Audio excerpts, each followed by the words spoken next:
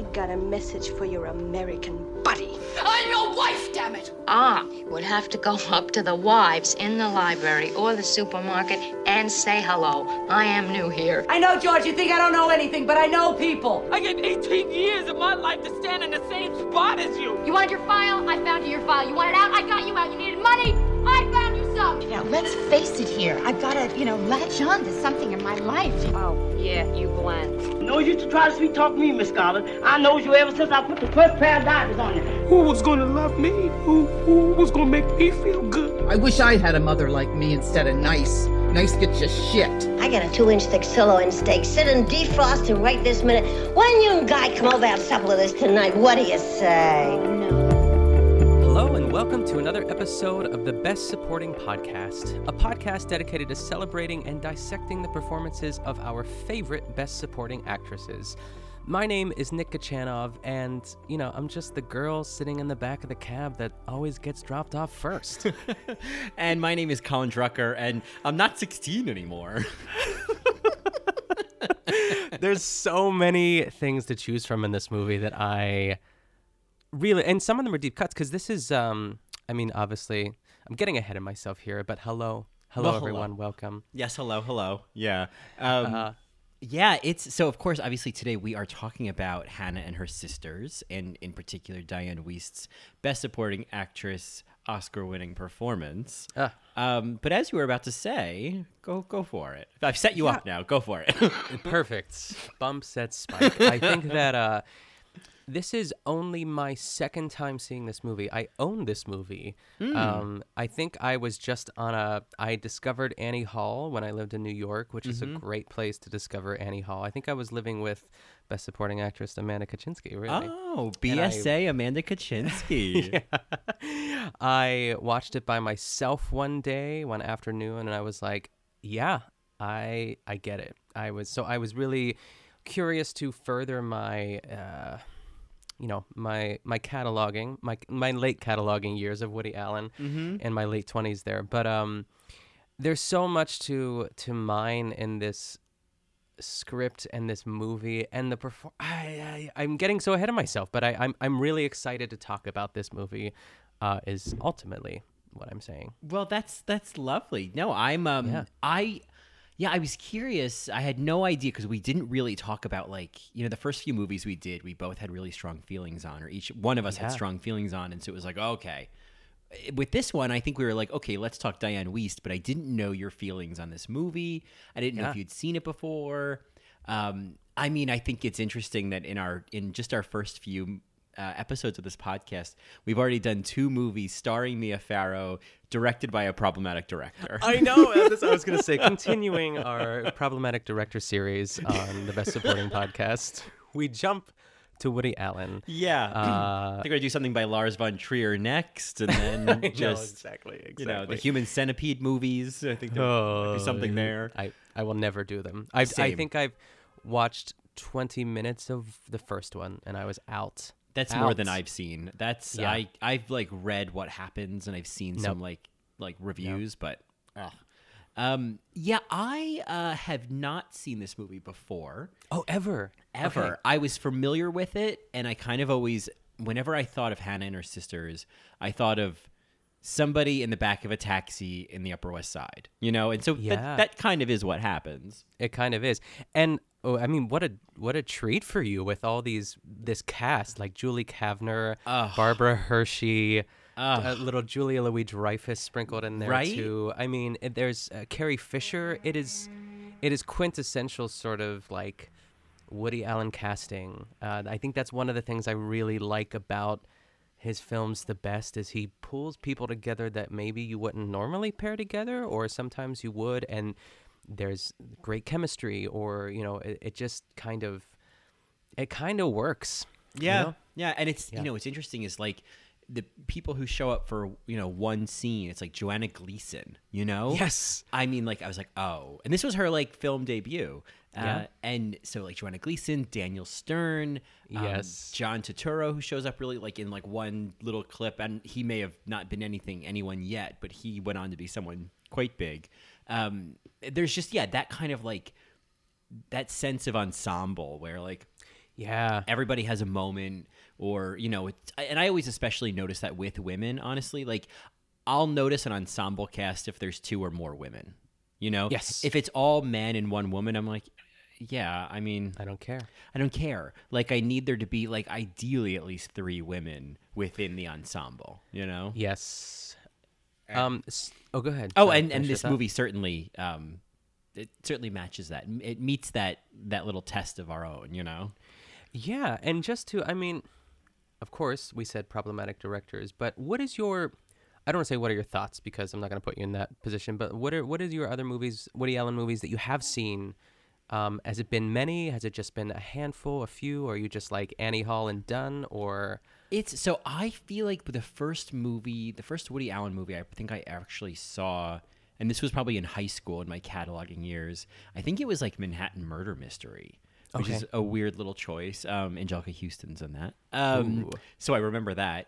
Yeah. And I think that's what I was intrigued by with Woody Allen's movies, like in the cataloging years, in the early on, was like, oh, there seems to be a lot of women in it. There seems to be an ensemble of people. I'm not going to be just stuck watching men's stories.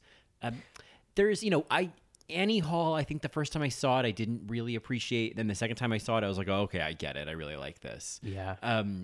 One movie of his that is more of a deep cut that there's an amazing BSA is one of his early like dramas, Interiors, which I think I've heard of that. It's pretty dreary, but Maureen Stapleton is like she was, and I think she was nominated for an Oscar for this. Okay. But she is the role she plays in the movie, both through the story, the character, the even the color scheme of her outfits against other people's. I've always loved and always been so inspired by. So that's kind of like Woody Allen that's the Woody Allen that I appreciate the most. His later stuff I'm not really interested in, and at this point I guess I do feel pretty soured on him, where I'm not really seeking out anything new from him. I agree with that too. I was on my phone now. I wasn't ignoring you. I'm just kind of looking up other movies I had seen, because you mentioned the newer ones. I mean not like new, but like I think the newest one that I had seen is probably Blue Jasmine. That's the one, the exception of like that I haven't seen that I'm excited to see. Yeah, I think you're really going to enjoy that one too. And also, I know some people have gone off about it, but I just kind of accepted it for what it is, and I really did like it. Was Midnight in Paris. I think a lot of people, could have and could go off about it and just be like, oh, it's just fluff or whatever. But I did like it. Is that and then there's the one? Not to interrupt you, but I want to make sure I'm getting it right. I feel like Midnight in Paris. The problem, I've never seen it, of course, but I hate the movie poster so much. Oh, it's like Starry Night, and Is it? It's not that one. No, it's not. That one, nope, that's not the problem. I take it back. That would be very nasty of me to be like, oh, I hate the Starry Night thing. No, I am going to find it. It is, Magic in the Moonlight. Magic in the Moonlight. Let me look it up. I'm excited. My God. I hate this picture so much. I can't wait for you to see it. And you have to like expand it so you can see a full picture. I hate it. It's the worst. I don't get it. It doesn't look like either of them. It has been photoshopped to death. Oh, yes. It's rough. Emma Stone, Colin Firth. Like, A, that is not Emma Stone. 2, that is Colin Firth from another moment in another year. Oh, yeah. He looks way younger, honestly. It is the weird... and it's the same one on the DVD, too, only there's, like, clouds in the background, too. Yeah. Oof. Yeah. So that... I'll never see that movie because I just can't stand that movie poster. Yeah, and I don't think it did well. No. I think another movie that I had seen that we will cover because of Penelope Cruz is Vicky Cristina Barcelona. So I own that movie, actually. I probably might have said it before, too. And I do like it. It's one of those performances, though. I can't wait to dig into that one. Oh, yeah. That's going to be a really... I'm savoring when we do that episode because there's just... It's going to be one of those episodes where I'm like... You've made the wrong decision, Yeah, exactly. It's one of those things. But I think that, I just had a thought. It's interesting. One thing, I I hate to say that I admire, but I acknowledge and I like a quote that Woody Allen said in the past too, is that he just keeps making movies. He doesn't give a shit if they're good. He does it because I would assume that he enjoys it, and that some of them are total flops and some of them are not. And I'm looking at Colin Firth and Emma Stone, and like to get that phone call, or he types everyone letters. Did you know that? No, I don't types really. Every single person who he wants in his movie, like on a typewriter. He says, like, I'd like you to be in this movie. I got a part for you, blah, blah, blah, blah, blah, which I think is kind of cool. Not that I'm just, like, tiptoeing around calling Woody Allen cool. But anyways, but imagine being in, like, getting that call and then having the movie flop. Because Woody Allen is kind of synonymous for, like, you know, especially for BSAs, like, Oscar buzz, for lack of a better word, really. Yeah, I mean, certainly these scripts in these movies, like, they give actors an opportunity to have actory moments and you know, I think it's kind of like, and I say this with like so little qualification other than listening to Company over and over, but like Sondheim, like it's material that gives you golden opportunities to like show the fuck off, you know? Yeah, honestly. You know, you don't have to like stretch to make these songs interesting. And so I think that like in the same way, like certainly that the dialogue, it's very much, you know, it's written in a certain style, and there's a certain, you know, energy to it all that I guess, you know, for example, Diane Wiest, I think captures so perfectly in Hannah and Her Sisters. And, you know, it's not like, you know, there's so many scripts, I think, where actors like get the script and they're like, man, I'm going to have to put so many sprinkles on this cupcake to make it edible. Yeah. You know, this is more of just like, I think getting fluent in the rhythm and then like figuring out how to get these words in your bones. And like, I think that's like, because there is just a certain rhythm to these movies. There's a certain banter to them that, you know, I think it's so often probably why he has a lot of recurring actors like Diane Wiest in his movies is because they get it. Yeah, and I think that Diane Keaton is just like another perfect example of that, if not probably the most perfect example of that, you know, nervous tics kind of, you know, they're so lived in and natural, and like they know the words so well that they are able to just like not think about that and just act too, and really act in a natural way that makes it feel so alive and real. I don't know how else to describe that. I'm kind of just saying what you already said, but and Diane Wiest has that. I don't know what you call that. So. Yeah. Now I will just say, just because it bears mentioning, that when it comes, and I'm sure at some point we'll have opportunities to talk more about Diane Keaton. Oh, but she certainly falls under the category for me of I hate her, but I love her. You know? Sure, yeah. I'm like, part of me is just like, oh my God, this is just insufferable. Enough with the yelling, enough with the clutching of your turtleneck. Oh, like enough of that. Exactly. But then I'm like, but don't you dare stop doing that, yes. Diane, you know? So it's really a conflicting moment of like, I want you to stop, but don't stop. I have a very sadomasochistic relationship with Diane Keaton. I think you and Johnny have probably talked about it either on All Right Mary or maybe like a Patreon episode, but the movie Because I Said So. Oh God, I'm so glad you're mentioning the name Because I Said So. That movie is the worst thing I've ever seen. It's the worst. So bad. It's so bad that it's like, you have to put an effort into being this terrible. Like, this isn't even the title. Even the title. And then the moment in the movie when she says, Because I Said So, is the worst. They're like, I think they're... Is it the piano scene where they're all singing around the piano? Do you remember that when Mandy Moore just like freaks out for no reason? It's like this small moment that it's really the only thing that I remember about that movie. I don't know why. Well, I watched it recently, and I guess that probably is a repeated thing. She probably does say it more than once, but there's one moment where they're like at some store and she's like she wants one of the daughters to try on a dress, and she's like, "Ugh, Mom, I don't want to. Why do I have to do this?" And Diane Keaton, with the worst delivery of her career, just puts her hands out and goes, "Because I said so." It's kind of like in Hocus Pocus when he says, "It's just a bunch of hocus pocus." It's so you're saying the title for the trailer. Yeah, kind of, which is gross in its own. I know. Own way. But back to that's all right. I mean, I'll take a Diane Keaton tangent any day. Yeah, we haven't even talked about hanging up. Too long. yeah. Hate her, but I love her. I was trying to think of something else about the movie, and now it's gone from me. That's all right though. Oh, well, so you other than, I mean, I think we've sort of covered our histories with Woody Allen. I'm curious your history experience previous to this, points of view on Ms. Diane Wiest. Oh, that's exactly where I was going to go to. Okay. You're right on it. Perfect.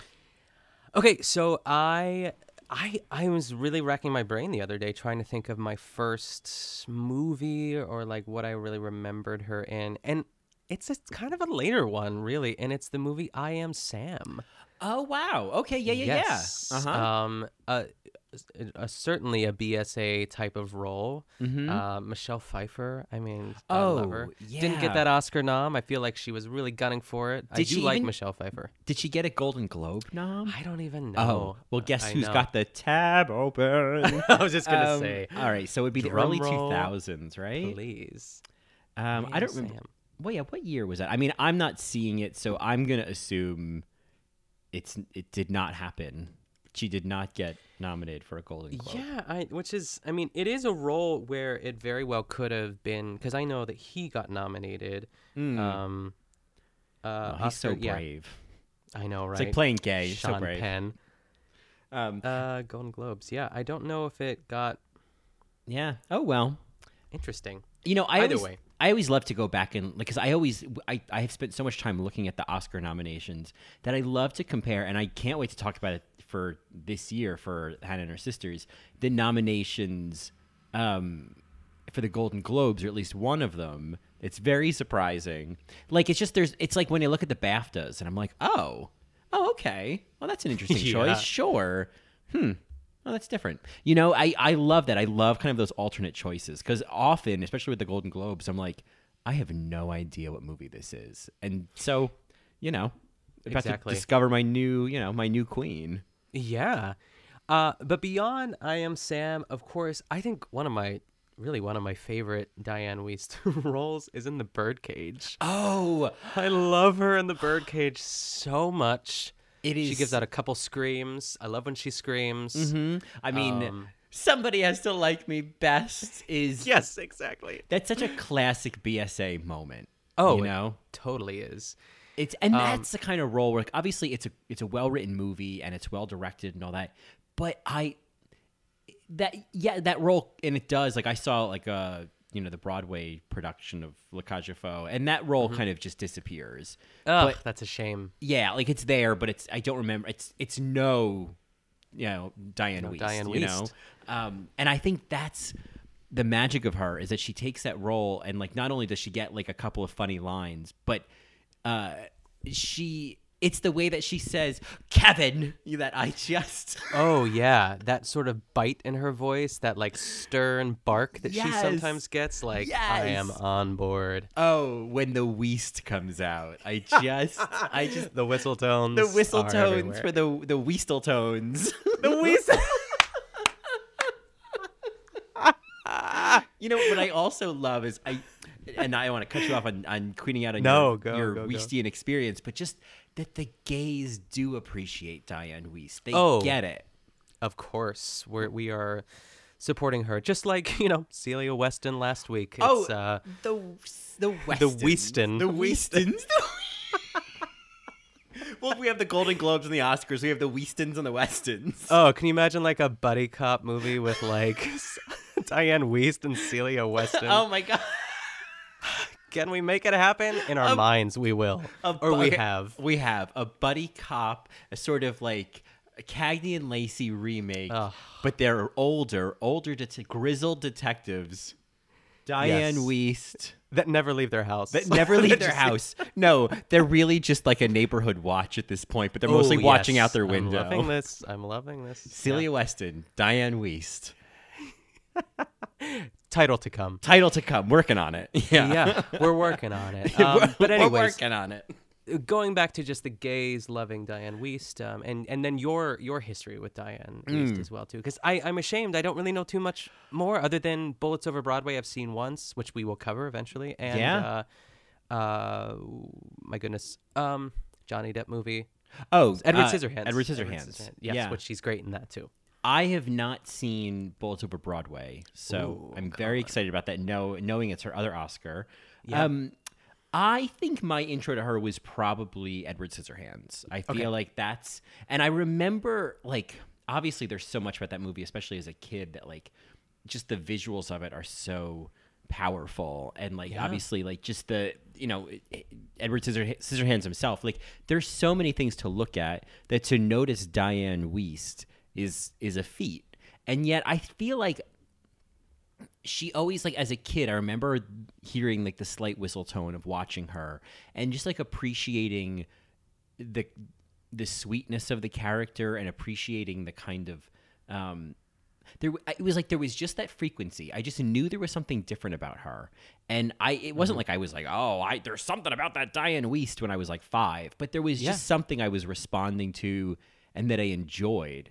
And then I suppose probably it was then it was The Birdcage, and I remember like my mom loves The Birdcage, so great, and loves that line like somebody has to like me best, and so that kind of cemented. I remember she was in this movie Parenthood as well, which she was nominated for a Golden Globe for, which I think my mom may have had on like VHS, but I never really saw it. Sure. And then I Am Sam, absolutely.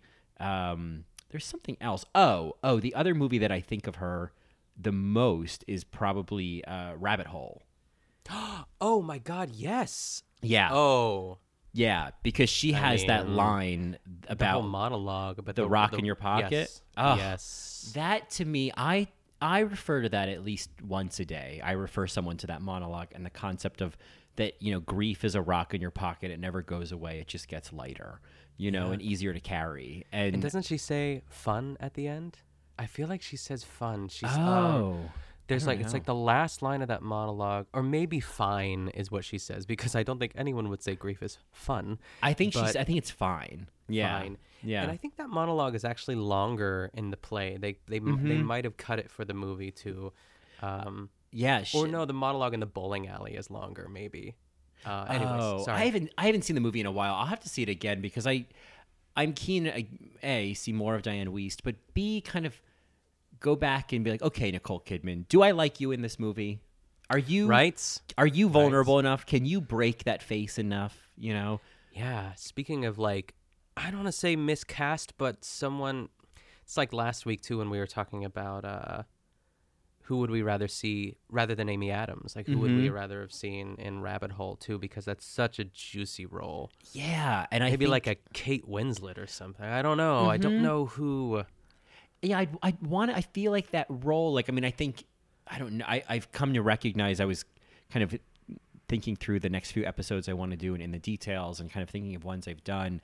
And the running theme on that podcast is so often it's about mothers and moms, like it's like that is so much going back to that narrative. And I feel like I'm so obsessed with a mother as a character, Yes. I could just talk about mothers in movies, like I just think like it's just a fascinating role. And I mean, it's so obviously because like, I was more so raised by my mom and surrounded by like moms, like her mom friends and like school moms and all that. Like I think that was just part of it. Dovetailed with the cataloging years was like all this time spent with moms and reading the books my mom was reading from the Oprah Book Club and things like that. Like that was developing the aesthetic. And so I say all of that to say that like this character of the grieving mother, it's like, I could spend all day thinking of actresses I want to play that role, Oh yeah, I mean we could have got a Toni Collette in there. We I was just gonna say we could have got Amy Ryan in there. We could have got like God. But with the moms, it's like I feel most comfortable in a room full of moms. Like that's my perfect afternoon sitting like it's. I remember very fondly an episode of All Right Mary when you talked about. You were talking about Zoe, I believe, and her wedding. And then sitting at her table with all of the aunts. And then he said, "See me with them aunts." And I almost drove off the road because I had to take a moment. It was so good. I love it. But yeah, moms, right? I think like I remember when I was very young, like in middle school and high school, that I don't know if it was my mom or someone else. They're just like, "Oh, Nick, you're so good with moms." And if anyone tells you that and you're a boy, you're gay. Oh, you're you you're are. That gay. is a surefire, red flag. Not even a red flag, just a flag. Just a bright rainbow flag. Yes. Yes. If you're good with moms.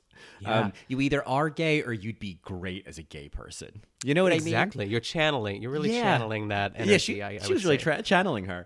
What is that from? You've quoted that a lot. Oh, okay. Oh, sorry. I thought you knew, and No, I'm glad know, you but went I can't- along with it, and I know you know it. So it is season 6 of Drag Race when they're talking about Adore Delano's performance as Nicole. What is it, Nicole? my gosh. Anna Nicole Smith. Anna Nicole Smith, yes. Because I could hear RuPaul saying she was really channeling her. She was really channeling her. She's looking straight ahead, Mhm. not, of course, to her right or left because she's just like duct tape into her seat. Right, right.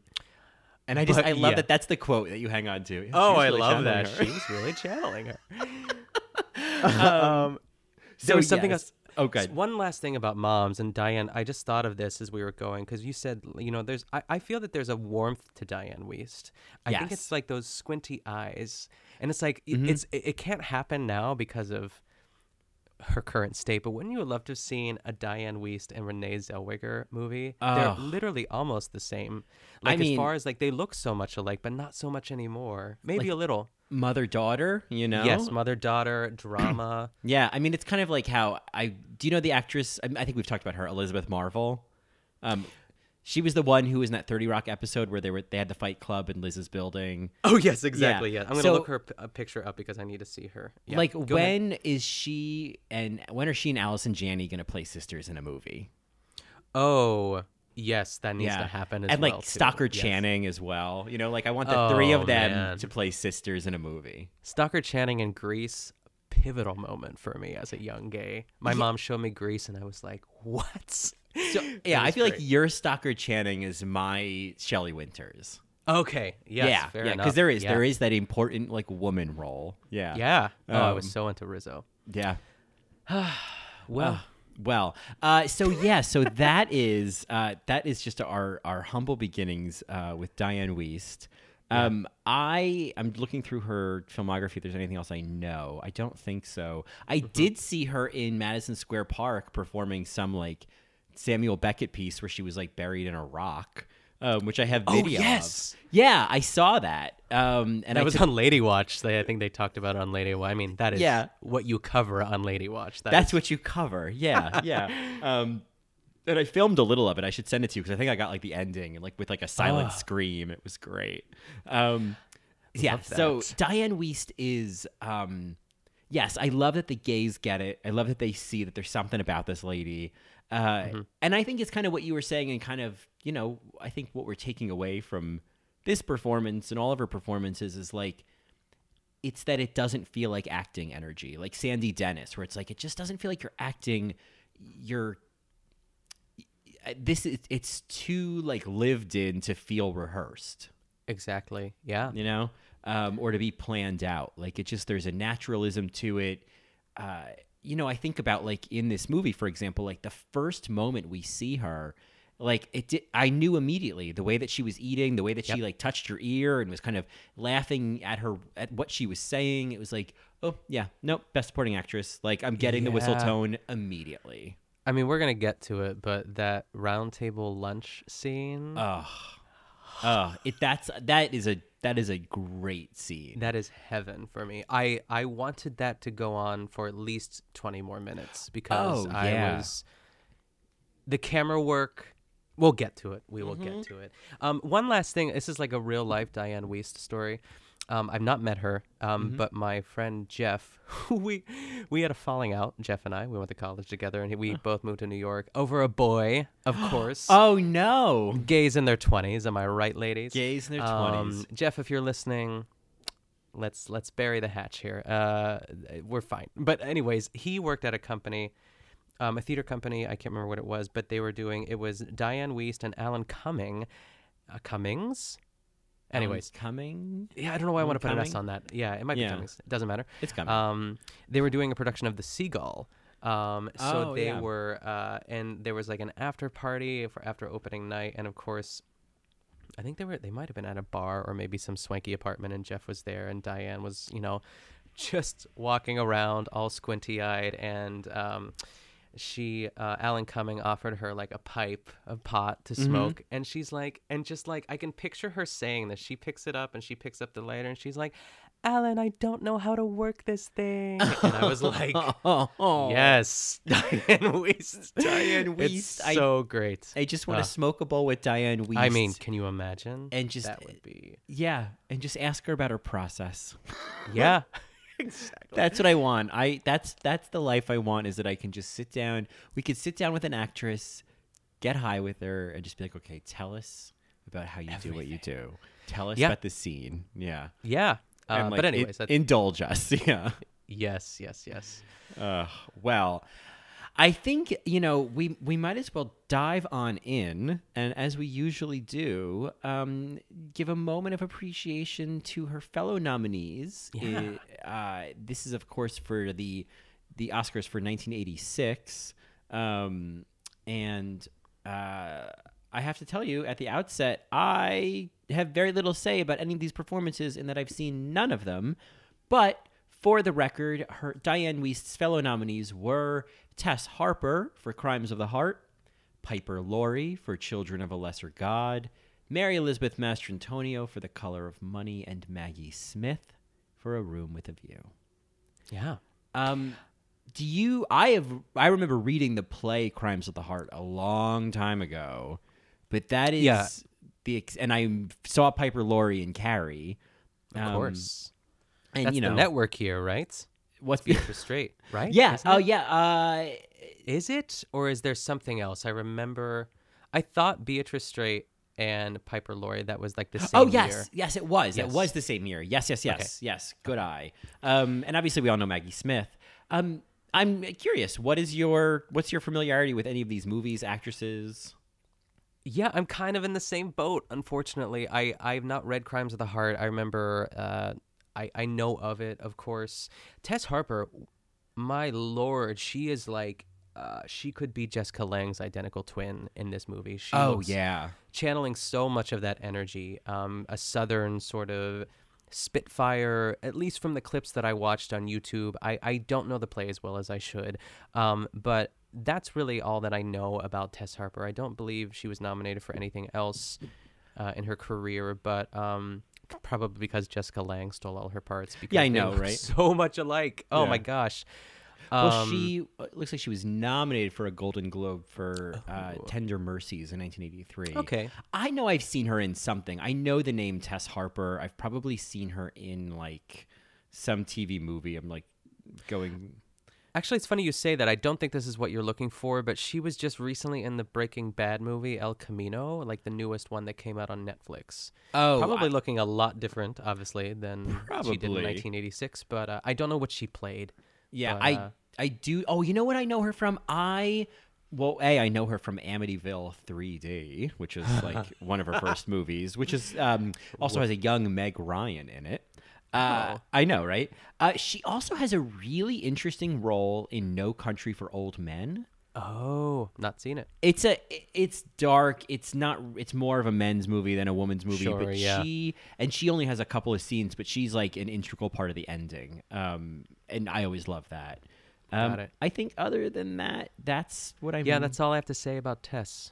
Tess Harper. I mean, she had quite a TV and film career. So yeah. She's not starving for a paycheck. Oh, look at all those. She listen, she got nominated for a Cable Ace Award in 1994. So sounds like a Jenna Maroney line. Yeah. I feel like they said that right? before. She won a few awards for No Country for Old Men as well. Good for her. Oh, great. Anyway, sorry, go on. Mary Elizabeth Mastrantonio, I don't know her from any of her film stuff, but I do know her from Broadway. She's had some really great roles. I think the thing that sticks out for me, the role, is she played Aldonza in the revival of Man of La Mancha, which was a while back. I remember I did that show in college in 2004. My God, that's 15 years ago. Wow. Yeah. And I remember listening to that soundtrack a lot, and she's great. She has a really great voice. I watched a couple clips of The Color of Money. I mean, this is, it's kind of like a Paul Newman vehicle. He won leading actor for this movie. It's kind of like side chick girlfriend. Maybe she has a scene but it wasn't on YouTube, so I didn't know if there was like a BSA moment, but that's what I was picking up. That's what I was wondering. That's what I knew about the role, was it was like, tough, sidekick girlfriend. Yeah. And I was curious, like that kind of role, it's not a typical nominated role, Yeah. So it's like, what did she do differently? What was it about that performance that was good enough to nominate? Like, was there a moment? So I'm certainly curious. Listeners listening, let a bitch know at the bsapod@gmail.com.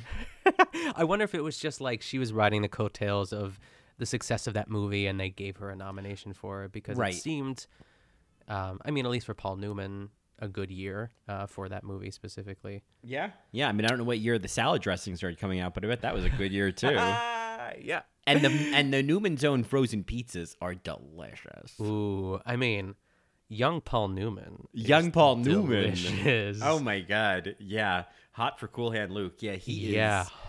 I feel like we've talked about this before, and I know Johnny and I have talked about this in All Right Mary, but it's like Googling British actors in the 60s who are like old now, like Peter O'Toole in the 60s. Yes. Maybe we talked about it on this podcast, but are you kidding me? I know, there are a lot of them. Yeah. Even Gene Kelly. I'm really into Gene Kelly. Gene Kelly, I mean... Or Gene Kelly's butt, more specifically. Yeah. Well, there's a blog that's like genekellysbutt.tumblr.com, and it's just different screen grabs. I know. We can pause now if you need to go look at it. Exactly. And we're back. Yeah, and we're back. So, yes, Piper Laurie, have you seen Carrie? Yes, I have. Oh, you have? Great. I actually have, yeah. I am... And of course, the moment has passed, but I was going to do, back in season 1 of The No Good, Very Bad Gay, I was going to do an episode about Carrie with my good friend Kate, who she's like a Stephen King fanatic and loves the movie, and we just never got around to it because of scheduling. So I did see it, and my Lord, she's fantastic in it. Yeah. It is definitely, Beatrice Straight, but also Piper Laurie. That's going to be a great episode. I know. I was thinking about what are we going to do next? And I thought, well, somewhere down the line, we got to do that. I know. I'm surprised we haven't done it yet. I know. I'm savoring it a little bit. I have some ideas, but we'll talk about it offline. Oh, right. That is like the greatest joy of my life, is who are we going to talk about next? I know, it's such a thrill. It's such a thrill. And obviously you know Maggie Smith, but you haven't seen A Room with a View? No, I have not. Same. Yeah, it's a novel by E.M. Forster. Helena Bonham Carter's in it. Judi Dench is in it, which is great cast. Seems like a love story. Set in Italy, a lot of Puccini arias being played in the background. That's kind of what I gathered from it. I do want to go back to Piper Laurie just for a moment, because I did find this one beautiful scene. With Marlee Matlin and her. I do want to see this movie because I know Marlee Matlin, won Best Actress for this as well too. But it's. Have you seen this clip that I'm talking about? No, I haven't really seen anything from Children of a Lesser God. I think you'll really. I can see why she was nominated for this too. It's like there's this beautiful clip of Piper Laurie and Marlee Matlin, and Piper Laurie plays her mother, and of course they're signing to each other. There's something about the signing that really elevates the scene too, and it kind of. I just trailed off into the ether there. But anyways, so the plot basically is that I guess they sent Marlee Matlin away when she was younger because her father was so embarrassed and did not know what to do with her, like his daughter who was deaf, and maybe they sent her to a special school. But there's this dynamic between Piper Laurie too, that Piper Laurie kind of hates Marlee Matlin's character because she also interrupted, she just basically ruined their marriage, right. And she's like, I hated you, and there's some sign language that isn't translated, Piper Laurie's kind of saying out loud what's being signed for the audience, and there's some where whatever the sign is for hate, she does it, but you already know what it is because you just saw it in the line before, and it's so beautifully executed. It's a really great scene. I would suggest at least watching that too. It's one of those like movie clips, 6 out of 7. You know, there's like 5 out of 7, 6. And then there's that little like that little menu at the end. The yeah. I mean, if you don't know what we're talking about, you better just pack it up now because you got to find another podcast. Yeah, you're sitting in the wrong diner, sweetheart. You know. Yes, but I frequent those very often. Oh, and it's a good source for this podcast, to be honest. They capture some good scenes. So they do. Yeah, no, but that's a really great scene. Yeah. Okay, yeah, I think it's one of those movies that, like, especially if Marlee Matlin's won the Oscar, like, I think it would be cool to see. Yeah, you know what that's all about. Yeah, I mean, Piper Laurie, I think, is amazing in Carrie, and so I feel like Piper Laurie is amazing. Like, she's a really great actress. Like end of sentence period. Yeah, end of sentence period, exactly. But you know, in A Room with a View, that's like the kind of movie that I'd be like, oh, I bet I wouldn't be into this. And then like I watch it and I'm like, fuck, this is powerful. And it's like, yeah, that's why everyone says it's a great movie, or that's why everyone says it's a great story, you know? Yeah. So I'm kind of keen. I think, like, looking at each of these nominees, like that feeling of having not seen the movie, it's like the reason to see it is like, I guess it's kind of like The Color of Money I would see to understand why this girlfriend role elevated to like an Oscar nomination. Yeah. A Room with a View, I want to understand. I want to see like this prestige movie and what's so great about it. Yeah. Children of a Lesser God, I just want to see because Piper Laurie, because of the performances. And Crimes of the Heart, I mean, I'm familiar with the story. That's probably the one I'm like least like, oh, I want to go see that again, or I want to see that. But it reminds me of Fried Green Tomatoes or something like that. The same vibe. Also, Diane Keaton is in Crimes of the Heart. Oh, that's right. Yeah, she plays one of the sisters. I think. That's right. That's right. So, I mean, I don't know if that's a good thing or a bad thing, but you know. I mean, I like to see, you know, I want to eventually have seen enough Diane Keaton movies to be able to create a scale of like how much yelling and how many times she goes, oh, you know, and yeah, just like a turtleneck scale. 4 out of 5 turtle. 4 out of 5 turtlenecks. You know, how many times does she? How many times does she shake her hair and scream? Oh yeah, you know, like First Wives Club. There's a lot. Oh there's my God. I think that might be a peak on your scale. Well, I'm sorry. Oh, it's just too much. Oh my God, it's just too much. Just enough, all at the same time. Just enough. And as mentioned before, Hanging Up has have you seen Hanging Up? No, I've never even heard of that. Oh my God, Meg Ryan. I think Diane Keaton directed it, but it's co-starring Meg Ryan and Lisa Kudrow. Oh, and they play 3 sisters, and Walter Matthau plays their father, and he's like this full, you know, he's always been, I don't remember his whole story, but he's dying. And so they have to, like, these 3 very different sisters have to come together to take care of their sick dad. And so, of course, like, the trailer had this scene of them, like, opening, like, a sliding door and, like, seeing their dad in bed with somebody. And the 3 of them just being like, oh, and, like, just, like, just trying to get away from me. Like, it goes on way too long. Of course. And then they trip over something. Totally. Something shatters. Totally. But because it's Diane Keaton at the helm, there's nobody to say, okay, this is too much, you know? Yeah. And that's her masterclass. Yeah, right? It's like, no, you're in Diane's house. And in this house, we overreact. It's like those things on Instagram with those master classes with like Judy Blume and like Neil Gaiman. Yeah, Joyce Carol Oates. Yeah, totally. It's just all and Joyce Carol Oates. Oh my God, her eye sockets. I look right at those sockets every time. They are so sunken in. It's magnificent. I love her. I want to buy it just to look at her for like an hour or so. Yeah. But I just pictured Diane Keaton in a white turtleneck, all white background. This is my master class of just teaching people how to overreact. And then she has these moments like, oh my God, I'm just crazy. Oh, this is crazy. Like, she has lots of moments of that, I bet. Yes. This is an SNL skit, is Diane Keaton's master class. Oh yeah, I mean, put that out in the universe. Whoever has any connection to SNL or anything, just make this dream happen. Yeah, if they can do Liza Minnelli turning on a lamp, they can do Diane Keaton's masterclass. That is hands down one of the best sketches they've ever done. It's so really bizarre, and it works. The whole fucking Kristen thing Wiig works. Makes it works. Yeah. It's so good. It's great.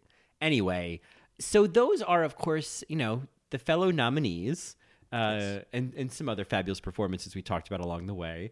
As per usual, we like to, give a bit of airtime to the actual winner and their acceptance speech. So, without further ado, this is Diane Wiest accepting her Oscar for Hannah and Her Sisters. And the winner is Diane Wiest in Hannah and Her Sisters.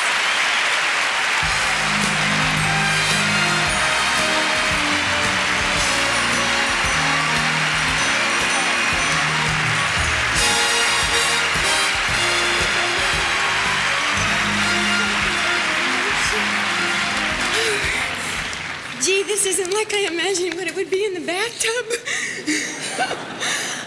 I first of all want to say how very proud I am to be nominated with 4 women whose work is so wonderful.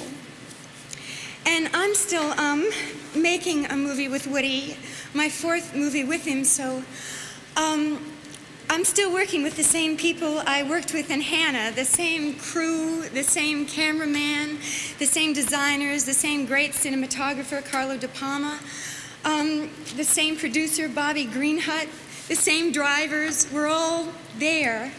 And I think on behalf of all of us, and also on behalf of the actors, Maureen O'Sullivan, Lloyd Nolan, Barbara Hershey, and beautiful Mia Farrow, thank you. My mom, my brothers, my family, and my dearest friend, Sam Cohn. Thank you very much. That was a nice speech. I think that was a perfectly fine speech. Yeah. I think so too. Not overly. I think she said something. This is how I didn't picture it like this when I was in the bathtub or something. I'm paraphrasing. But yeah. She kind of did a quintessential perfect speech. She had a funny little bit like that of like, it's not how I pictured it. Like in a mundane situation when I was just like you. I'm a celebrity just like you. Sure. And then recognizing that, as we just did, recognizing her fellow nominees. Saying a few thank yous, speaking on behalf of the cast, promoting the next movie. I think she's really doing her own marketing there. Yeah, she really got it all covered. And, I kind of feel like, who doesn't like Diane Wiest? Like, why? Yeah, she seems like such a gem of a woman. Yeah, I really, I could watch her do anything. Yeah. And she was 38 when this came out too, which I feel is like such a great age. Because I'm only 33, but I feel like 38 is gonna feel real good. Yeah. Well, I'm a couple months from 35 for my Bobby Baby 35th birthday, as I've been calling it. And yeah, I know. I love that. My Bobby Baby 35th, and so I'm so excited about it. I have been dreaming of my mid-30s my entire life. Same, right? Right? It feels so right. It's like you are... I don't know, how would you put this into words? But I know exactly what you're saying. Yeah, I think I've always pictured like someone like 36, for example. Like I'll be 35, but that age range is like, to me, it was this sense of like someone who's like an adult with their shit together. Yeah. And I don't know, I guess I'm excited to just be in that. Like, I feel like I'm earning 36. I feel like, okay, yeah, no, I'm an adult. I do have my shit together. And I don't know. It's, I haven't figured it out. It's like a piece of fruit. You're like ripening just it's like this whole way up to there is like, it's not ready yet. And then 38 hits. And then you're just like, you have a couple, hopefully more than that. Yeah. Like 5 really great years of like late 30s, early 40s, and then you just start to rot. And I just rot away, I know. And then it just gets mushy. Yeah. Yeah, it's that peach in the refrigerator in the back that you just keep looking at but totally can't throw away yet. Though I'll tell you what I'm also really excited about is my 40s. Oh, they're going to be so good. I know. They're going to be so good. I don't even know how good 46 is yet, Oh, I'm looking forward to like 42. I always loved that number. Same. And I think it's gonna be great. Yeah, and I'll even go so far as to say I'm not afraid of like a 52. I think there's something 52. About, yeah, there's something about that. I'm like, yeah, 52. Like your shoulders going back. Yeah, I know. I got my shoulder. Like, yeah, I got my 52 shoulder. Got on. a shimmy and a shake. Yeah, I just imagined it too, and especially this time of year. I can't wait to be 40 in the fall. Right, that's what it is. I definitely want to be like younger in the summer and older in the winter. Exactly. like settling in. I love it. Well, and like the desire to like age well. You know what I mean? Like that's what it is. It's like, oh, I don't want to just be 46. I want to be like a good 46. Like healthy and not just like appearance wise, but like I want to be doing yoga and get the creaks and the cricks out. You know what I'm saying? Exactly. Yeah, we got to keep moving. Like Michelle Obama tells us to. Just keep moving and just, you know, I feel like this is the advice some third character in the Weston and Weast duo. There's like their young gay best friend that just like pushes them to like try Bikram yoga for the first time. Totally. It's like you need to get out of the house. Like, Daniel, we can't. Or whatever his name is. Yeah. Did I tell you my pitch for like, I really want this, maybe this is like, these are 2 out of the maybe 5 or 6 actors. I feel like I've talked about this possibly about, I want to write a movie about like 5 or 6 old women of a certain age that are all like like ushers in a theater, like, and just have separate lives. Those women are such characters. Oh, you can imagine it already. Like, I feel like Celia Weston and Diane Wiest are perfect for this movie. Yeah. So, I don't know what it's called, but like maybe, you know, the big dramatic storyline would be like one of their husbands passes away and the rest of them, you know, come to their aid, but there is like a big conflict between 2 of them. And Nick, I have to tell you, I know the tagline for this movie. What is it? The show must go on.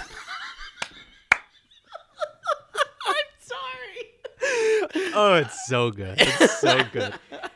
And I don't know if it's like a movie theater or maybe just like like a Broadway theater, because you see those old ushers, and Keon and I always joke that that's going to be us when we're older, because you get to see a show, you get to see a show, house. Mm-hmm. You get to yell at people. Yes, there's a sense of community, and they're all like, you know, they all go out for a glass of wine, right? A glass of wine, or like a decaf coffee afterwards, you know. Yeah.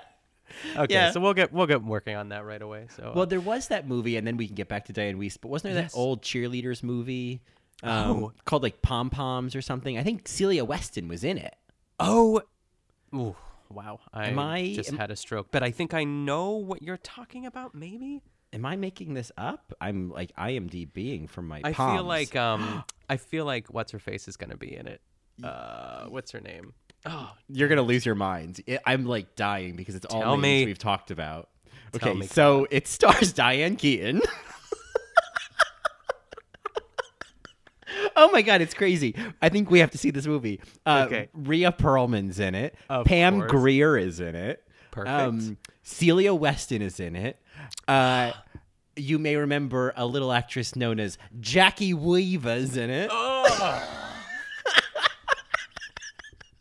I mean, this is just... What's happening? What's it called? It's called Poms, P-O-M-S. And it's a comedy about a group of women who form a cheerleading squad at their retirement community, proving you're never too old to bring it. Oh, my God. Never too old to bring it. Oh, it looks like there might even be a gay in it. Who's this? Interesting. Someone named Ben who looks young. And then, of course, just thrown in there for good measure is Mary Steenburgen, just because she's always in those movies. Oh, of course. Well, she was in Best Book Supporting Club. Actress winner, Mary Steenburgen. Oh, for Melvin and Howard, Yeah. right? She is unfortunately not in this movie. No, I know. I'm just kidding, because I feel like she was in like Book Club or something like that. She was in Book Club. She wasn't quite aged up enough for it, like, but she fits in just fine. Like, she has the prestige of being a Best Actress or Best Supporting Actress winner. Maybe she's well liked. I feel like she is. Her and Ted Danson. Yeah, people like her. But it's like Diane Keaton, Jane Fonda, Candice Bergen. Like, they're just like the sort of, you know, these huge names. And it's like, oh yeah, Mary Steenburgen. Yeah. Oh sure. I guess Mary can come. I guess we need a fourth. Poor Mary Steenburgen. Anyway, I think that I don't think anyone has been nominated for anything for this movie, but I feel like we just need to do a special episode on Poms eventually. I feel like we might. It's definitely a lady watch sort of movie, and it's definitely a BSA pod. It is. Oh my God. Type of movie. Someone needs to be talking about this movie, and here we are. Yeah. It's our life's work. It's our life's work. So Diane Wiest in Hannah and Her Sisters. Let's dive into. I'll tell you this: there are elements of this movie, like the Michael Caine stuff. I was just like, oh God, this is creepy. I don't like this. I don't like that he's cheating on his wife. I don't like that he's not telling her. Like I was feeling very skeevy about all of that. Yeah, it felt like horny Englishman, like just kind of doing his thing, and he looks crazy. Like, yeah, and he won Best Supporting Actor this year. I know. I was just about to say that. Fine, yeah, I guess. I found him really annoying and very predatory. Like, I think the story that was told about him and Lee, and the way that he was like mentally navigating how he was going to seduce Lee. He's like, oh, you gotta be really careful about these things. It was just like, I feel like I'm listening to a leaked Access Hollywood tape, you know? Yeah, and like sort of the gaslighting of Hannah. It's like, you're crazy. Like, stop hounding me, and just yelling at her. And I'm just like, you're a psycho. Yeah. And then the whole idea that they're gonna just like, he's never gonna tell her what he did, and they're just gonna go on, and and now he loves her, and he's learned his lesson. It's like, that to me, I was like, fuck this movie. Yeah, and he came so close to telling her, too. I do love the inner monologue of Woody Allen movies. I think that's such a special sort of, I don't know, addition to his movies that really are fun, I think. Yeah. Well, and I think where that works really, really well in this movie is with Diane Wiest, especially in that car scene where she's in the back seat. Because it's just about, like, it's the reading her face while she's having that inner monologue. Mm-hmm. You know, and I think that with like an actress like her, every little like micro adjustment of her facial expressions is interesting or and telegraphs something. So the matching up of the monologue with her just like staring out the window and like just like this is the physicality of these thoughts. That was really interesting with her. Yeah, I think so too. And really, it's like these scenes. It's like, how do we want to go through this? Is it just picking out some the big ones? I mean, I feel like we know the big moments here. Yeah, are the ones that are. I feel like, you know, obviously, I think, you know, the lunch scene, I think we'll definitely zoom in on. But let's, you know, before we go, because I think there's a lot of meat there. I feel like there was another moment where I was like, oh, this is my like, other moment. Oh, go ahead. Sorry to interrupt. It was when her and Hannah are shopping for a dress. And that's also really great for me. I really liked that a lot. But there's also the record store scene with Woody Allen when they meet up again. I thought she was very likable and charming in that scene for sure. Or just like their date 25 or like 10 years beforehand. Yeah, the date really beforehand. Yeah. To me, like, this was one of those movies where, well, there is the lunch scene. There isn't like a single moment. It really is like a performance that, like, when the movie's over, you're like, oh, okay, I totally see what she was doing. Mm-hmm. And I think, like, for me, like, it's even in the first scene. It's even in that, like, you know, those first interactions where we're just kind of like getting kind of acclimated to her. And kind of what it reminds me of is when she's kind of asking for money and she's eating the fruit and she's like, no, I haven't taken drugs in over a year. And like the way that she's acting, it's like the youngest sister in August Osage County. There's that scene when they're setting the table when she first shows up, and she has this whole monologue about the boyfriend and her life in Florida. And it's all kind of being entertained by the older sister, and it's all kind of being listened to, but it's being maybe believed but not fully trusted. And like that's kind of like that sort of unawareness, I think Diane Wiest plays really well. That I think she doesn't realize how much she's not selling the stories that she's telling. Yeah, that's a great way to put it. I really also love that the movie is called Hannah and Her Sisters and not like Lee and Her Sisters or even Holly. I mean, Hannah, it just sounds better. It rolls off the tongue better. But I really think that the more, I mean, I don't want to say that. I mean, I feel we have to give some props to Mia Farrow and Barbara Hershey too, just to like shine a little bit of light on them too, because Mia Farrow is sort of like this, even though she is a quote unquote like successful actress, like she had a good run. I can't remember what play they were. Oh, A Doll's House. Okay, I was going to say The Cherry Orchard. Yeah. Is that one? Yeah. So she is but she's kind of dowdy and frumpy the whole time too. It's like this sort of the way that they portray her. I was sort of like surprised to hear, oh, she's an actress, because there's something very like Yes, like tired mom. Yes, really tired mom. Yeah, and it's interesting. I mean, Mia Farrow, having seen her and just talked about her recently in Rosemary's Baby, is kind of how, like, I think about like how Mia Farrow has been, now for like at least in terms of Best Supporting Podcast, has been the pillar for a Best Supporting Actress to kind of bounce off of. Yeah, that's interesting. And I think in some ways, and to talk about that dress scene, I think that what Diane Wiest is doing in that scene, the energy that she's playing and the way that Mia Farrow is kind of volleying with her but playing the smaller energy, it's the same way that she interacted in some ways with Ruth Gordon in Rosemary's Baby, where Mia Farrow, it's the way that she says, oh, really? Oh, okay. Oh, why is that? Like, there's a lot of her moving the scene along in a kind of interesting, quirky way, but it's allowing this kind of weird wackadoo energy to kind of orbit around that, Yeah, she's like a dramatic straight man, if that makes sense. Yeah, like she's such an interesting, like, stable energy that kind of makes me more and more interested in Mia Farrow and seeing more of what she's done. Honestly, she's so solid in this, and I think I love that she keeps an even keel, and I think that goes.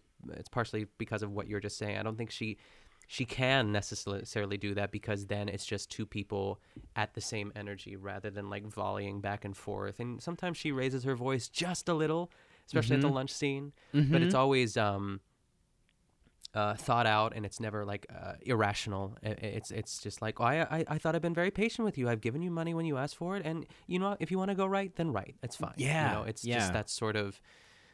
I think she's a great actress, Mia. Yeah, the way that going back to that idea of like interpreting Woody Allen's scripts and like bringing that dialogue to life and finding that rhythm. I mean, the thing is, he often writes so many of his characters to have it at the edge of the same neurosis that he has. Like there is a bit of that, like every character in his world stutters a little bit, and all of them have either a weird nervousness or a total calmness, like thinking of his friend in LA and Joanna Gleason's character, like Bobby, I think the ex-partner was. Bobby Baby. Which is funny because I feel like there's a similar character in Annie Hall of like the friend in LA. Yes. Yeah. I feel like this is like a Woody Allen thing. It's like, oh, meanwhile, my Hollywood friend in LA, he cuts to somebody driving in a convertible. Yeah. Yeah. But it's like, I don't know why I was bringing them up, but just that, like, that's I've seen that either his characters are nervous or they're like cool as a cucumber, and kind of like the nervous characters are bouncing off of that. And this movie just had a lot of Michael Caine was all the men were nervous, Yeah, they are. They're twitchy, sort of neurotic. Except for Diane Wiest, I think she was the nervous, twitchy woman in the movie. Yeah. I want to talk about Barbara Hershey just for the sake of, we've never had the Black Swan conversation, you and I, but Keon and I on the daily say then it's garbage, and toss the cake into it is. We just did a Matreon episode of Black Swan. Yes, and actually it was just about Barbara Hershey in Black Swan. Good. And, that's yes, and Winona Ryder. Someone is and Winona Ryder. Did you suck his cock? Oh my God. Sorry, Mom. It's a quote. I did not, until I saw this, I did not know that Barbara Hershey was Barbara Hershey, I guess, if that makes sense. I knew she was in Black Swan, but I never knew her real name. So when I saw her, I was just looking at the cast list before I started the movie, and I looked on IMDb, and I had a moment. I was like, what? They're the same person.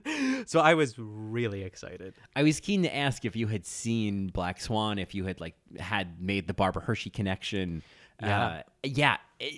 She is amazing in Black Swan. I mean, yes. No, it's funny because like that Johnny and I have often said on All Right, Mary, well, it's garbage. Fine, it's garbage. It's our favorite. Yeah. I love when she says it's our favorite. Yeah. Johnny and I were talking about this where like, I had created a shot in my mind of her throwing the cake in the trash. And then when I finally watched it, I was like, oh no, it never goes in the trash. They eat it. Like hovers, right? It hovers. Yep. Yep. Oh my God. I like that, and that moment when Nina comes back from being at the bar and she's drunk and she talks about like, you know, having sex with somebody, and then her mother goes, "Shut your mouth!" and like, yes, it's that like a roar. Oh, Barbara Hershey is incredible in that movie. Yeah, and she's great in this too. It's yeah. I want to pose the question, but I mean, obviously we can't. It's not revisionist history here, but like, I think any three of these women could have won a Best Supporting Actress Oscar for this. But why do you think? I mean, this is why we're having the conversation. But what is it about Diane Wiest that makes it maybe just a little bit more so than Barbara Hershey? Or because I mean, I love that Barbara Hershey and the fight in the kitchen with Frederick, the guy's name. With her with the I love a good old kitchen boyfriend. fight. Yeah. I mean, that's a great question. I think that really is like at the crux of like, you know, why we're picking this one is like, and having these examples right there in the movie. Like, why was Diane Wiest singled out? Like, I think Barbara Hershey got nominated for a BAFTA. Oh, good. Okay. You know, Diane Wiest got nominated for a Golden Globe as well. I do have that other Golden Globe nom I want to mention after all this. But I think it's because there is something, for me watching these performances, there's something about like the constant sense of like conflict and trying to, you know, as she says in our opening theme, latch on to something in her life. Yeah. And her persistence with that. I think there's something about Holly that feels very fully realized as a woman, as someone who is trying to find her path and trying to find something that like speaks to her and that she can be fluent in. And it just feels very, very lived in. Whereas I think Barbara Hershey's character and the way that those scenes feel, it can be a little bit more removed, or a little bit more like we're kind of watching this plot unfold in Lee's life. Whereas with Holly, we're kind of just watching Holly process and react to her life, you know? Yeah. I think there's just so much more in this movie about the way Holly is navigating her life versus with Lee, it's like what's happening to her. Yeah, I love the line where, I mean, should we get into the lunch scene? Is it too early? I kind of want to. I think let's do it, because I really actually think that's like the best moment in this movie. It's where I kind of let go of whatever other gripes I was holding on to, because it was just this really beautifully shot feature of women acting. Yeah, and there's like an entirely different rhythm to the three sisters too. I love that not the dynamic, but I like you said before, there's a rhythm to Woody Allen, and there's just like talking over each other, interrupting, and just like piping in for a moment. And at this point, there's so much bubbling beneath the surface. Like Barbara Hershey, or Lee, her character, still hasn't told, or still is just grappling with the fact that she's cheating on her. How do I say this? She's cheating with Mia Farrow's husband. Yes. What's his face? What's his nuts? The creepy guy. Yeah, Michael Caine. What's his character's name? Why am I like blanking? He's a man. Elliot. Which I really actually love that name a lot. Elliot. Yeah, it makes me think of E.T. Elliot. Yeah. But so there's things that she has to be playing, and then there's the age-old argument that just keeps on happening that I can honestly listen to forever, because it's a continuation of the dress scene. Is that, that Holly thinks that Hannah is constantly trying to undermine her success or to take her down a notch, which is really not the case, or at least it doesn't seem like it. Yeah, it's definitely like that feels very realistic of being sisters and having these sensitivities and flying off the handle about something that's not real at all, but you're just like harboring something from 20 years ago, or whatever dynamic they have that like they keep hitting these roadblocks.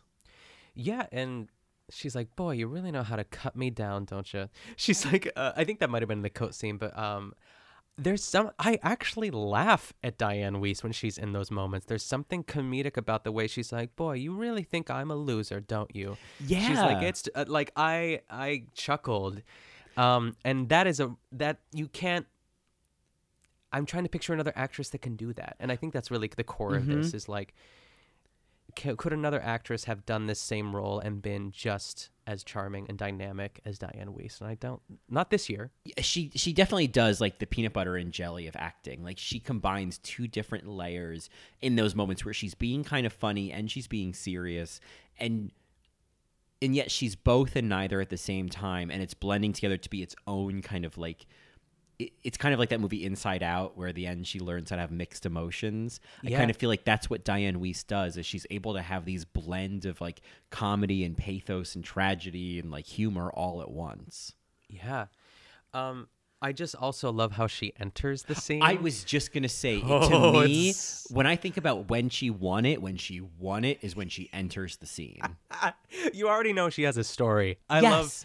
Like, what is it this time? Well, I just went to an audition, and of course I didn't get it. You know, like, just that opening line. It's just, I want more of that. Give me that, like, distressed woman in a huff with a cigarette ready.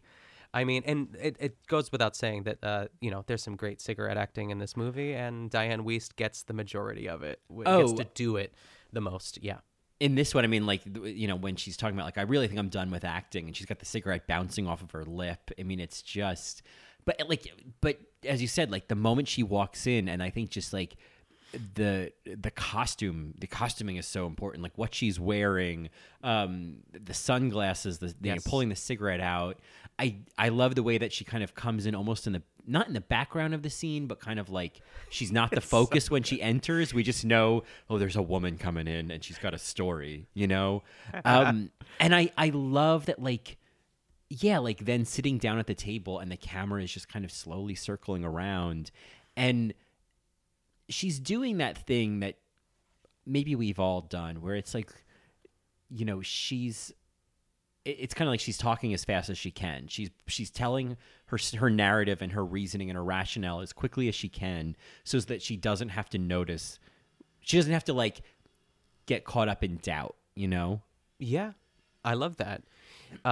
There's a part of me that like I feel bad for Hannah, because so much of Holly's you know, the rejection or resentment in her love life or everything else, she really unloads it and blames Hannah for not all of it, but most of it. You know what I mean? Like, it's just when someone's mad and they're taking it out on, but that's something you do with your sister. It's something you do with your sibling, because you know, she's 38 in the movie. I don't know how, or in real life, I don't know how old they're supposed to be in the movie, but we've all done that with family members, whether we really intend to or not, which that's the writing, though, in a way. I also love... Go ahead. I was going to say, and I think it makes sense also when you think about, like, Hannah here's Holly, who's just, like, struggling to like get a role and going on auditions, and here's Hannah, who's like, yeah, I used to act and then I stopped and I raised a family and I got, you know, and all that, and then I had an opportunity to act again, and so I went and I did this prestige role again and got it out of my system. Whereas Holly is single, you know, unlucky in love, can't find a date, you know, is the girl in the back seat, is always going on auditions. So like Holly, I mean, Hannah represents so much to Holly of like what she can't have or what she's not able to have, and Holly seems to have it so sort of gracefully and easily. Yeah, and that's frustrating for sure for anyone. I do love, we forgot to mention in the dress scene where they're searching for the dress, and she's like, I'm going on a Broadway, I'm auditioning for a Broadway musical, and I'm going to sing, and Hannah's like, oh, okay, and then she says like, you really know how to cut me down, and then they're by this rack, and she's like, are you sure you can sing? And she's like, where's the quote? She's like, for Christ's sake, Hannah, you heard me sing. And she like screams it across the store, and it's magic. I love it so much. Oh, I love she's that. Like, all right, calm down, you can sing. It's again tempering. Yeah, go ahead. Well, no, I think exactly, like choosing when to yell, choosing when to kind of like being economical about that, and not just kind of like starting out at a 10. And because I think it'd be very easy to play Holly as just crazy, you know? Yeah. As just like always kind of like especially with like the coke and whatnot, like she still manages to play all that in a very human space. Yeah, I think so too. Man. So the other thing I love about that, you know, I think that the dinner scene, the lunch scene, excuse me, is I think with Diane Wiest, I think it's like it's the way that she says, like, I'm not 16 anymore, like it's things, it's the way that she modifies her voice in those ways. It's similar to how she says Kevin in The Birdcage. Oh, yes. I think those, that's once again almost like this physical representation of Diane Wiest's layers, is that she actually, like, she has different ranges. It's like it's like a theater. Is she like orchestra level Diane Wiest? Is she at her mezzanine? Is she like, you know what I mean? Like, is she over in like the box? Like she just you get so many different kind of surprises out of her performance, and I think that's part of why she won. Is that it's that same thing again with like Sandy Dennis or Ruth Gordon, where I can't predict the way you're going to read this line, or the way that you did this moment. I would have never expected or like figure that out, Yeah. I think you're really going to love Bullets Over Broadway. There's a lot of barking because she plays like this grande dame, sort of washed up actress. So I feel like you're going to be really excited. There was another scene that I really liked, speaking of just reacting and believing her, I guess really is the best way to say it, is when Woody reads her script.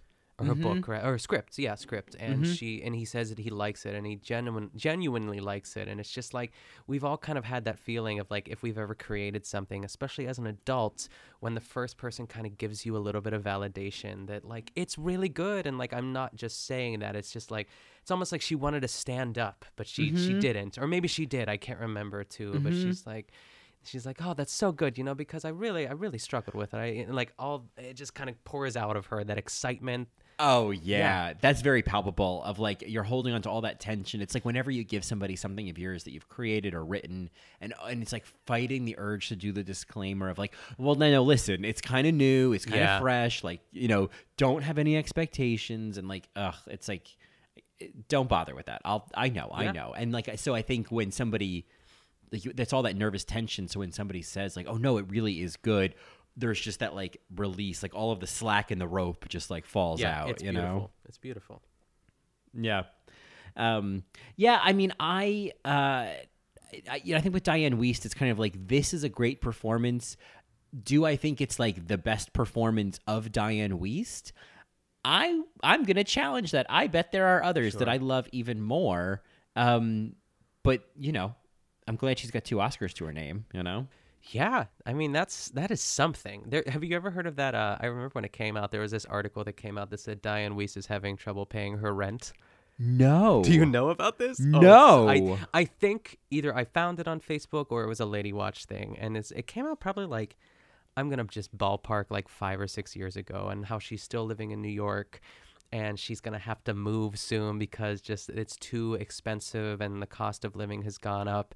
But it was like very specific. It was like 2-time Oscar winner Diane Wiest is having trouble paying her rent. I want that like framed. Oh yeah, it's great. It's great. Post in my kitchen. Check that out. There's like a YouTube video that kind of sums it up too, and it's good. Well, hopefully now, she, looking at her filmography, she's got stuff going on. She was in this show, she was in 79 episodes of Life in Pieces, so that should have paid her rent. I was gonna say she must have an expensive, maybe she just has this swanky loft in like Hell's Kitchen or something that's really, maybe she should move, Maybe she should. Maybe she needs to move to Queens. Like if she wants to come to Astoria and hang out with me. What would you do if you just saw Diane Wiest walking to like the NQ? I'd be like, Diane, I got my one-hitter on you. Yeah. Do you want to come smoke a bowl and talk to me about your craft? Maybe do a podcast with me? I called Celia. She's on her way over. Yeah. Nick's got Celia. I got you. We're going to Skype in. Oh, my God. Oh, my God. Oh, my God. So great. Well, this has been a rewarding celebration of Diane Wiest. I'm glad that we chose this one. Yeah. And it's like, again, I certainly reserve all the feelings for Woody Allen that people have of like, oh, fuck him and or whatever. Yeah, totally. And I just go back to what I said about Ruth Gordon is like, what Roman Polanski did doesn't take away from what Ruth Gordon did in that movie, Yeah. So that's what we're looking at. Yeah, that's our lens. That's our lens.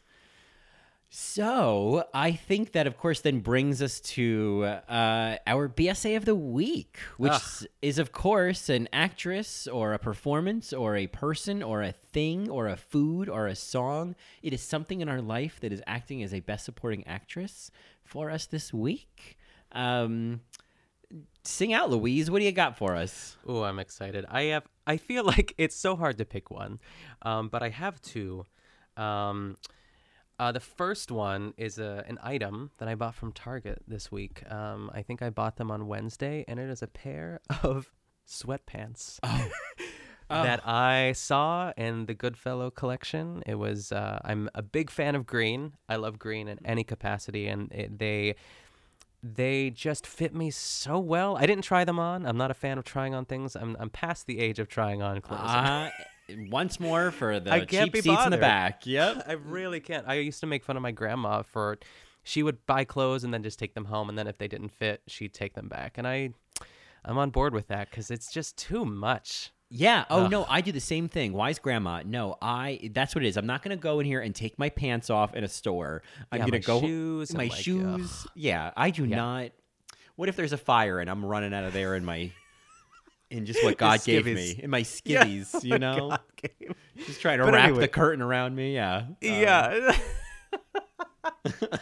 That's good. I could picture that. Yeah. But they just are perfect. They have this like elastic band that's like maybe like 3 inches thick, and it kind of just like hugs my like, you know, my little muffin top there that just like it kind of just holds it in. And it's like I always like joke that men should have like some sort of Spanx or something to kind of keep that all in, and this is my version of that. And they're kind of athletic sweatpants, if that makes sense. They're definitely lounge worthy, but they are definitely like I could like go walk one of my dogs in it, you know, and totally feel chic at the same time. So yeah, I mean, I just have to say that the crazy synchronicity of that, because I recently did a shopping trip at H&M and got some sweat shorts.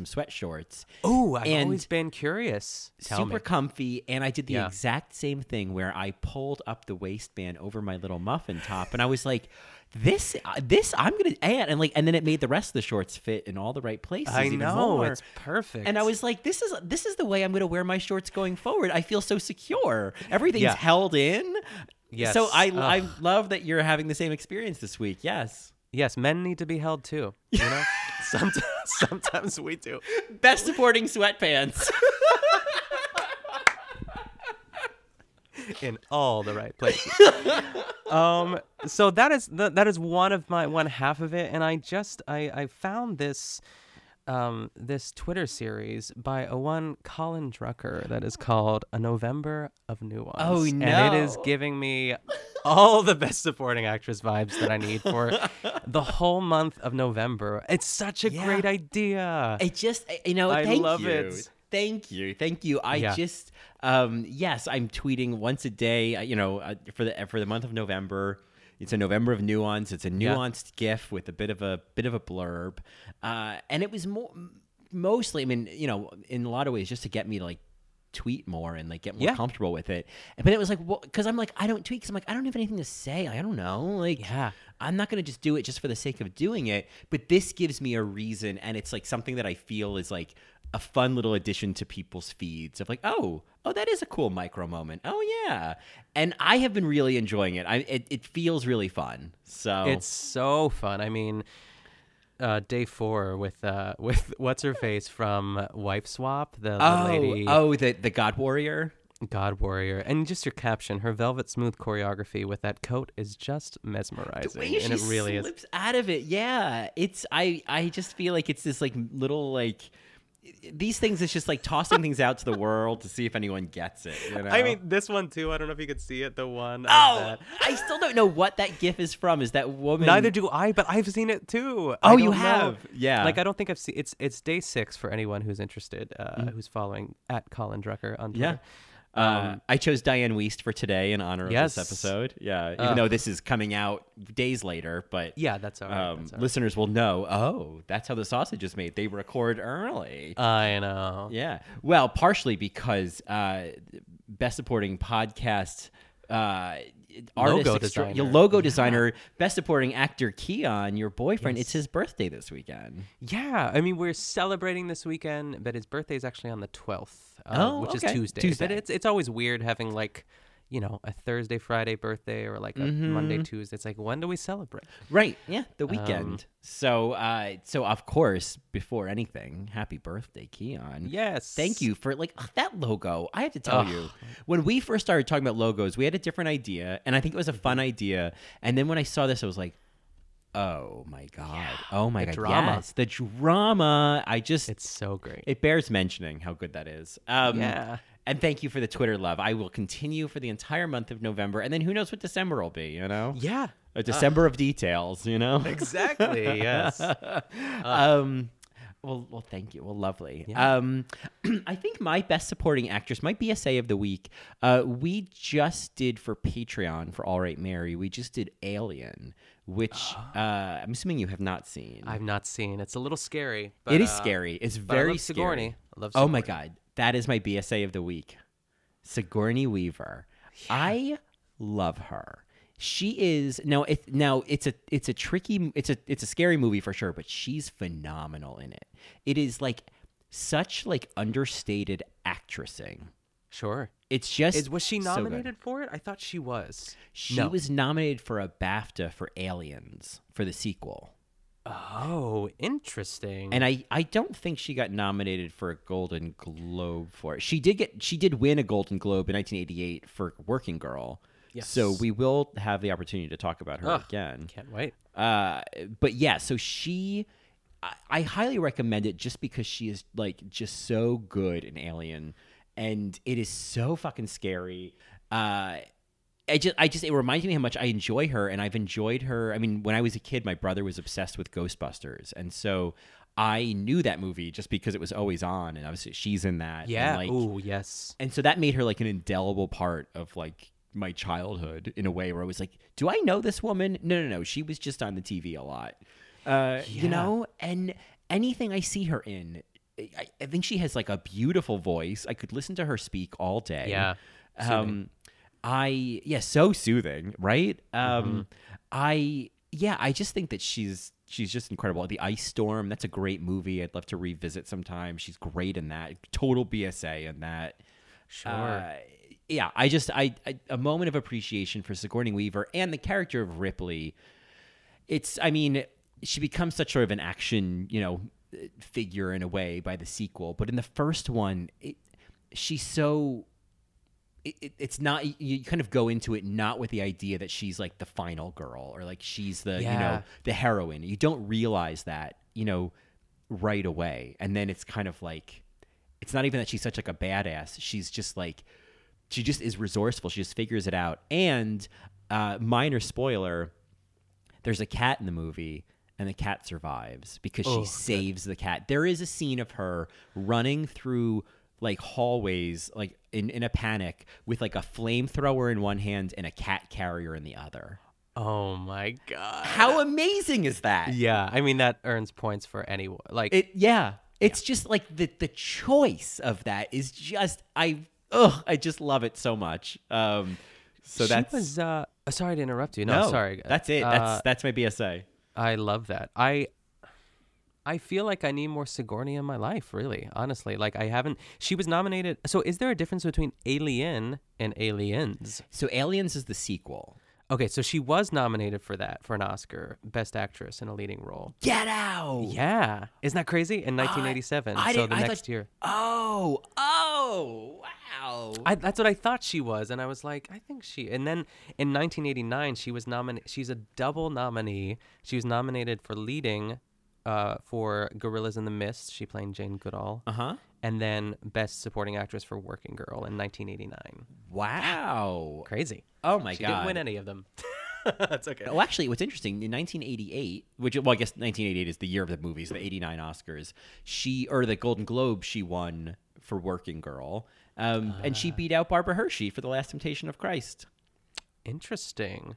Was that your nominee? You never mentioned it. No, I know. I just realized, but before we close out, the weird Golden Globe nominee in 1986 was have you ever seen the movie Crocodile Dundee?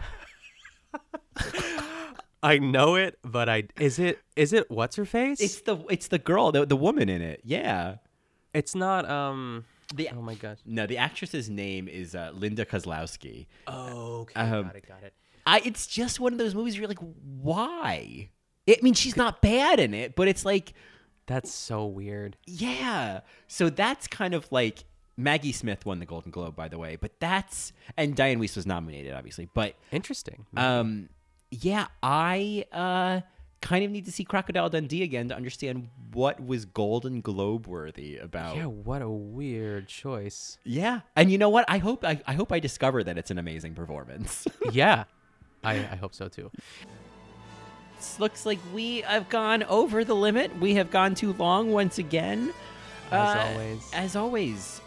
Well, shucks, where can people find us? You can find me on Twitter and Instagram at Nick Kochanov, and every other week at the Squirrel Friends Cocktail Hour and the No Good Very Bad Gay podcast as well. Catch it. I'm on hiatus unofficially. Okay, all Gotta right. concentrate on these Best Supporting Actresses. I'm sorry. Hey, I'm not mad at that priority. Yeah. Yes, but where can we find more of you, Colin? Well, if I'm not queening out on Best Supporting Actresses here, I'm queening out on them and other nuances on In the Details, the celebration of nuance, or queening out about drag queens and drag competition reality TV shows on All Right Mary. And of course, you can find me on Twitter at Colin Drucker, where I'm currently tweeting a November of Nuance every day this month. Everyone. It's beautiful. Thank you. And on Instagram at Colin Drucker _.